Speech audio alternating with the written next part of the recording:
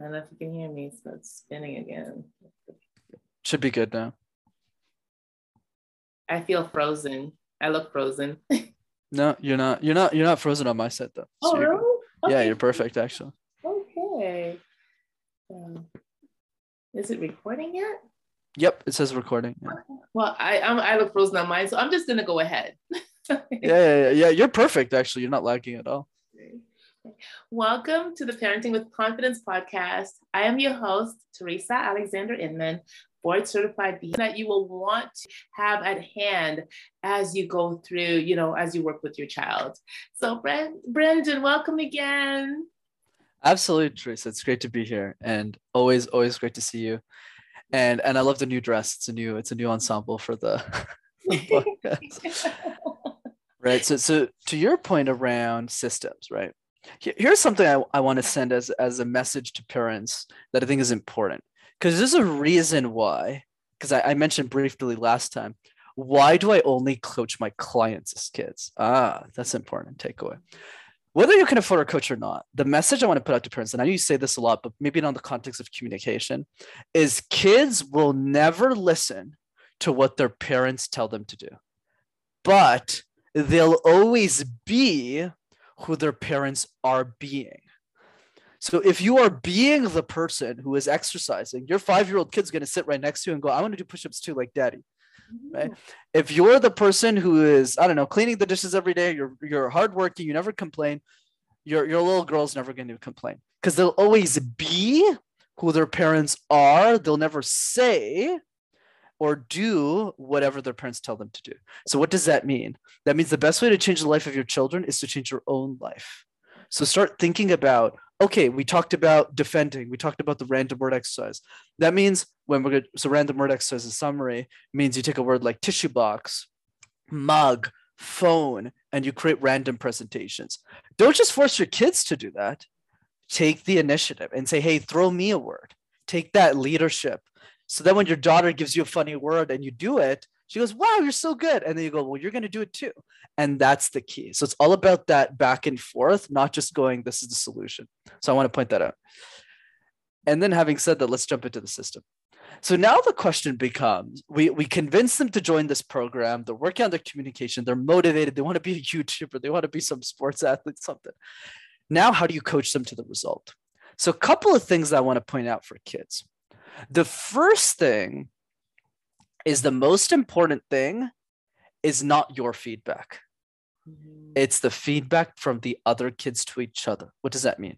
So generally in the traditional education system, you have 25, 30 students. And by the way, I'm not hating on the education system. They have a certain budget.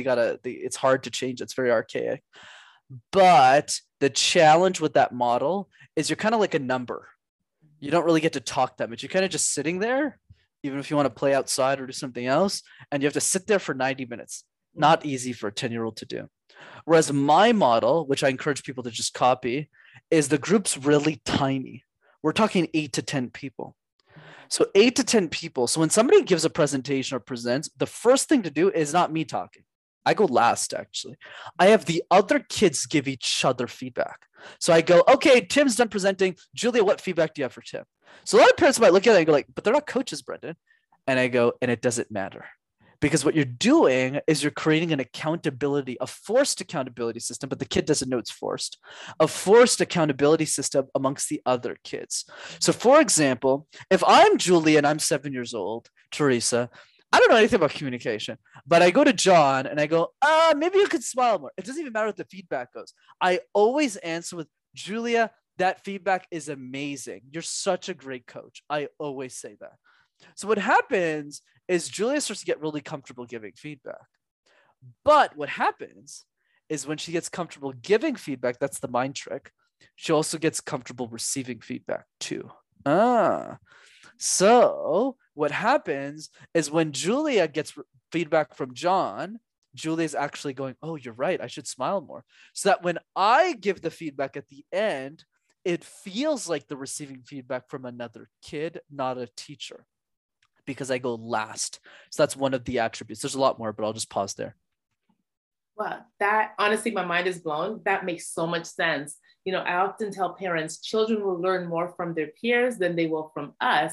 And that's just another example that honestly I never thought of in which we can do that. And because I also work with the school district, I can actually encourage teachers to have their, other students give the feedback before they do, because that empowers everyone and helps them feel like they're part of, instead of just, I'm on stage and oh my gosh, like, this is what's happening, I'm the target, but everybody's actually listening because they're going to be required to give feedback. You are genius. Thanks, Tracy. You're so kind. You're like awesome because you're the actual professional, because you're validating a lot of the things that I've learned kind of anecdotally through trial and error. I love the languaging that you used, especially, and I have to actually take that for myself, which I think is excellent. You're right. We're treating people like targets. Like, people feel like targets. Whereas when it's like an 8 to 10 person group, and obviously I feel for the public school teacher. My sister is actually an English teacher in the public school system, where you're like, yeah, like there's 30 students. It's hard to get feedback from everybody. That's why doing these private little classes with like your local community, you can pick out kids and just do this together. You don't need the education system for that. Though it's great that you can encourage the district to do that. So yeah, jump in, please. One thing they could do though is separate them into pods, and the teachers walk around and just oversee the process. But if they do it that way, then they can put your system into use and really get more out of it. Oh yeah, absolutely. I'm a huge proponent. And by the way, I'm sure my system, I'm always happy to say that there's a lot more iteration to go because my expertise is not in this area, but definitely there's a lot of anecdotal points that we can get the conversation started with that will absolutely drive results. So definitely agree. I think the only thing I would change in your approach is there would need to be multiple facilitators because, as you know, kids are chaotic. So the only issue I see with that is if there's 3 different pods and the teacher is not in the center of each pod, they're just going to do a bunch of random things. There is an exception to that rule, though, that won't apply in the traditional model, but that I've implemented in kind of private things where we can pull them out of the education system, is multi-age classrooms. So one thing I do is I have like 14-year-olds leading pods. So we do that model, but we have an older kid who's kind of controlling the environment. Whereas in the education system, everyone's the same age, so it doesn't work as effectively.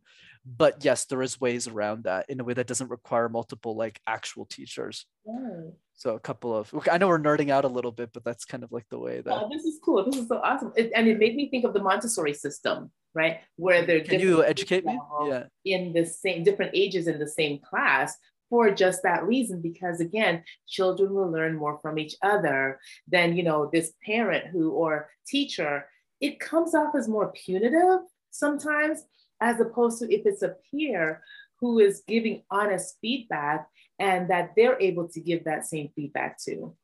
I agree. And guilty as charged, by the way. I think the reason why it works so well when I facilitate is because I look like a kid, let's face it.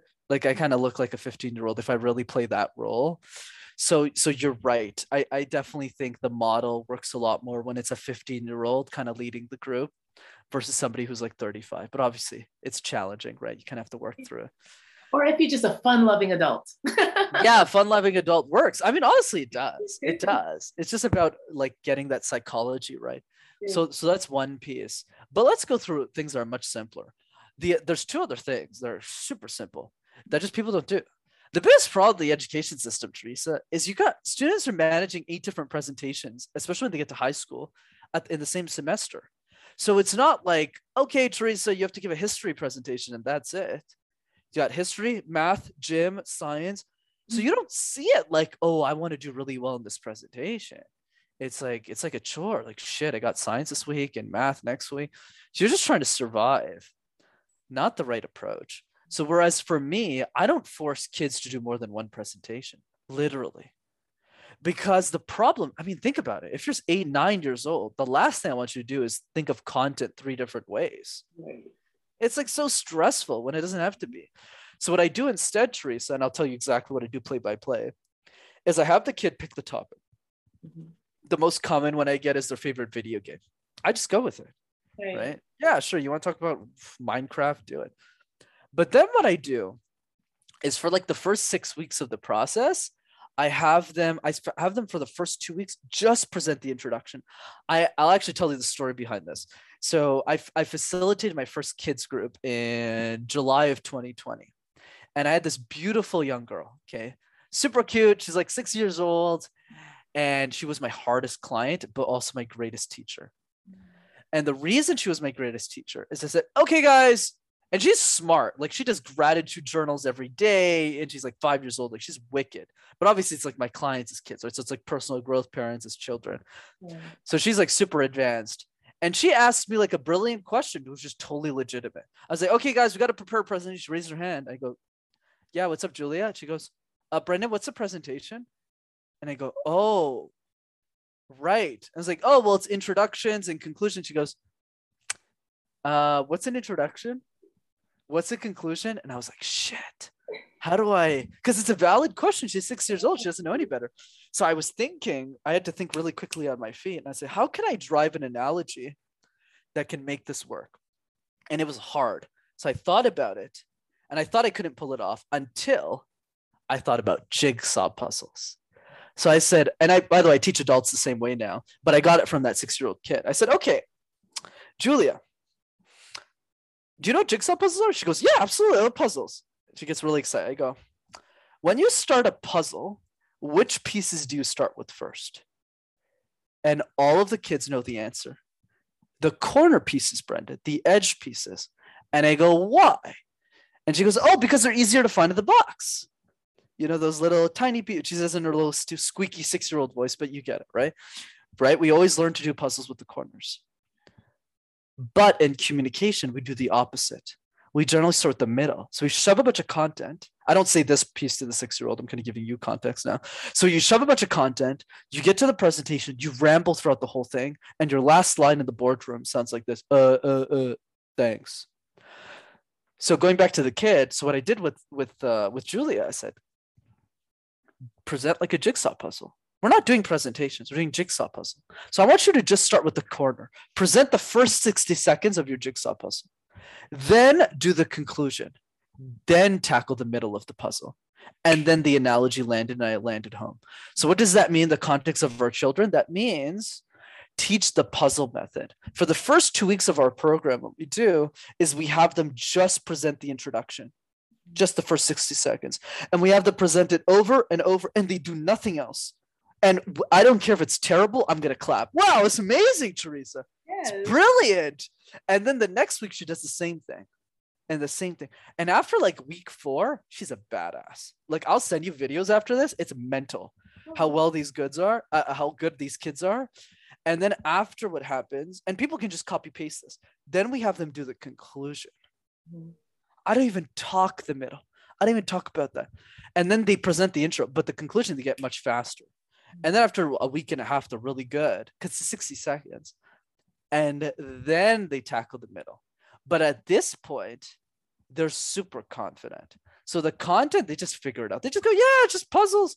And then they just write out the rest of the content on their own magically. And it just turns into a presentation. And that's how we do it. Wow. That is incredible. You know, and thank you for breaking that down for us so that parents can actually use this, because we're giving you this information so you can use it with your child. So please, I just, because, if you could talk to my mom, Renee, back when I was still in, grade school, when I was still at Topcliffe Elementary School, and about all of these things, how she could have helped me and what we could have done. I might have gotten out of my shell a lot sooner instead of hiding behind, other people and just things always deflecting. But, hey, I've arrived. Okay. You have. It was a journey. It was quite a journey, and I am thankful to be here. But if there's a child that we can help, while they're still young, to hone those skills, like my granddaughter, Isla, she's amazing. And those are some things I'm going to be doing with her. I'm going to have her watch this and just, we can talk about it. And because she's got a lot she has a YouTube channel. Wow. Yeah, she's just so fun. She calls herself Ice Cream Isla. That's so cool. So yeah, it's just amazing. So yeah, that is wonderful. And then too, if a child has YouTube aspirations, that will also help them present. So not only will it help in school, YouTube, and like this is the new age. And parents, hey, listen, I'm going to encourage you. If you've ever wanted to get out there on social media, use those tips and tools to help you craft your message to get out there and then, get a little side hustle going. And so that is awesome, awesome, awesome. So thank you. Is there anything else that you want to add? Absolutely, Teresa. I think what I would say is the reason why I'm a big fan of puzzle, like now that I've been through kind of the fire of coaching kids, I would say the reason is because 5-minute presentations are really intimidating for all of us. Mm-hmm. So imagine how intimidating it is for children. Like I know CEO, I mean, obviously most of my clientele these days are like technology CEOs and stuff. They're scared of presenting 5-minute presentation. They're like 40 years old, right? So imagine how fearful the kids are. Even if they don't express the fear as much, it's still there. Whereas if you do the 60-second version of just the intro, that's easy. Yeah. It's like you talk for 60 seconds and then you get to make fun of everyone else. I mean, you don't phrase it that way, but you get to give feedback to everyone else. Yeah. And that's it. So the iteration cycle is a lot quicker. Mm-hmm. Whereas the problem now is you got kids who are doing 10-minute presentations across 8 different subjects, and it's really depressing. It's like carrying this big boulder around, and it doesn't have to be that way. Like, let's just challenge the entire system from bottom up. It's like, wait a second, that doesn't even make sense. Yeah. Like, let's have them talk about their favorite cupcake recipe and just do 60 seconds of that and have the other kids celebrate. Because one thing I have the kids do as well that we didn't mention that I just thought of is the feedback is not just negative. So I call this, okay, I don't say this in the kids program, but let me kind of phrase it for the parents. I call this with my adults the ring of fire and the ring of ice. So the ring of fire, and let's change the terminology for the kids, which I'm making up right now, I'll be honest. So ring of fire just means, which is more intense for the adults, is you have to say one negative thing about one's presentation. Everyone has to say one thing that's bad. But ring of ice is used if the person doesn't have confidence. So instead of saying one negative thing, you actually have to say one positive thing. But obviously, we never use ring of fire with kids. Never do that. So with the kids, it's actually, we'll call it like a ring of candy, ring of fun, right? Ring of fun has a nice tune to it. So it would be like, somebody presents and every other kid has to say one positive thing that they loved about the presentation. So that way, when they hear it from the other kids, it's way more impactful. So you have, let's say, 8 kids. And let's say Julia goes, John goes, oh, I like Julia's smile. The second person's like, I like donuts. Julia's talking about donuts. And Julia's confidence like blows up. Like she becomes like a CEO badass at like 7 years old in like 6 weeks. And the reason has nothing to do with me, like literally zero. Besides maybe like belief that I'm instilling in her, but it's really the positive reinforcement for the other classmates that we don't have nearly as much in the education system.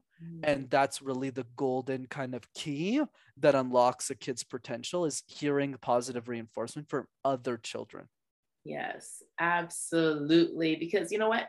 They go outside to recess with them. They're with them everywhere. You might be their teacher for one subject, a couple, because, I've noticed today, like even in kindergarten, children are changing classes. I thought that was just, when we got to, middle school, but they're children in kindergarten and grade 1 who are changing classes. So yeah, but those students go with them. They're with them on the playground. So they make a greater impact than we would. And studies show that if the model looks like you, if it's around your age and, everything, then you are more likely to receive the information from them and it will be more impactful from them. So yeah, you just use a lot of really great strategies that I know them, but then to apply them the way that you have and the way that you've explained it, it's just awesome to me. Like I would not have thought of any of that. It's trial and error, Trace. No worries. There actually is one last thing that I don't know why I missed the ball on this. It's the week 12, the last week of the program. What happens, And we came up with this like 4 groups into it or something. We do like once a year, these groups. And the idea was do an award show. So basically what happens is in week 12, I put a bow tie on, and one of the kids becomes the host. And all of the parents of their kids come and watch all of the final presentations on Zoom. So what happens is I take the best communicator, let's say 12-year-old, and I go, you're the host. So the thing starts, and the kid, let's say their name's Noah, they go, welcome all the parents to, right? And they start like putting on a show. All the parents are like, holy shit. And the host has to introduce every speaker. So let's get started with Julie. She's only 8 years old. She's a master of piano, blah, blah, blah. And everyone give it up. So everyone's clapping and it's like super exciting. And then the Julie's like, I spent 3 months working on this. I'm going to be the best. And even if they make mistakes, we still clap anyways, as if they gave the best presentation of their life. So that's another flavor that we add into this that really gets kids excited about the outcome. Oh my God, I have to present this in front of like 50 people. And one other thing that I think is more challenging to scale, but I think is worth mentioning on this podcast, and I know we're going to the weeds, is don't be shy, especially in the context of the paintings you have there on the wall, Teresa, to let the kids express their creativity. Let me give you an example. One of my kids I worked with, her name was Cherry, really smart kid. She's like 12 years old, and she's a piano prodigy. She's like an absolute like queen. She does concerts in front of like 800 kids, not kids, excuse me, parents at like symphonies and stuff. Deathly afraid of communication. I never understood why, because she was really good at piano. And I had trouble because she was really introverted. And I said, how about we do this, Cherry? And this is where creativity comes in, right? And then we have to really spend time with the kids. I said, why don't you spend the first minute of your presentation playing us a song on your piano? And she got super excited. She was like, yes. And I say, talk about the history of piano and start with that. So she started with the song, like an actual song. She played the piano in front of the parents. And then she said, pianos are blah, blah, blah, blah, blah. And she was just in it. So there's also room for try our best as educators to try and work our way or weave our way into our child's creativity in a non-traditional way. So I think it's also important to see what they're passionate about. Maybe it's a painting, maybe it's a drawing, try and weave that into the skill that we want them to master. And that's probably the bonus tip I'd leave you with. Okay, awesome. Yeah, that is wonderful. And that is such great advice, because again, if you meet children where they are, it's amazing how they'll blossom. Like you'll be surprised at the heights that they can get to. And thank you for mentioning those paintings, because they were actually painted by my son. And like I shared with you, I'm just going to share this because today is his birthday. He is with Jesus right now, but I was going to name him Brenden. And it's just interesting that you booked on his birthday. And, so we ended up, his middle name is Brenden, because a friend of mine was like, oh, name him Brenden just now, so I just like, okay, fine. So we'll go, instead of Brenden, we'll go Branden. Not a lot of difference, but yeah, so these are his paintings. And I thought, seeing as you booked on his birthday, I was going to honor him further by putting up his paintings. There you go. Yeah, it's beautiful. Thank you. And thank you again for being here and just imparting such knowledge and wisdom to our audience. I really am grateful for you, and maybe hope that we can book another time. Absolutely. There's so much with communication, right? So many nuances. Today you gave your secret sauce, and I really appreciate that, because not many people want to tell people, exactly how they do things. And oh yeah, for doing that. And I really would like parents to go on and get onto your YouTube page and Master Talk and just learn more. He's got so much to give, and you can use them for your children. And of course, like Brenden said, if you model the behavior, your children will imitate. All right, we've got something called a mirror gene, and children are not going to do what you say, because you're like, well, wah, wah, wah, wah. But if they'll do what you do, and the example I use is like, honey, please don't smoke while you're sitting puffing on a cigarette. What do you think your child's going to do? Exactly. So, yeah. So thank you so much. And, everything that you're saying, there's a lot of science behind it. So, and I know you learned it through trial and error, but it is supported in, in my field anyway, behavior analysis. So, And I'll take it. So thank you so much for that. And I wish you well, and I'll see you again. Absolutely, Teresa. Thanks so much for having me. This was great. Okay.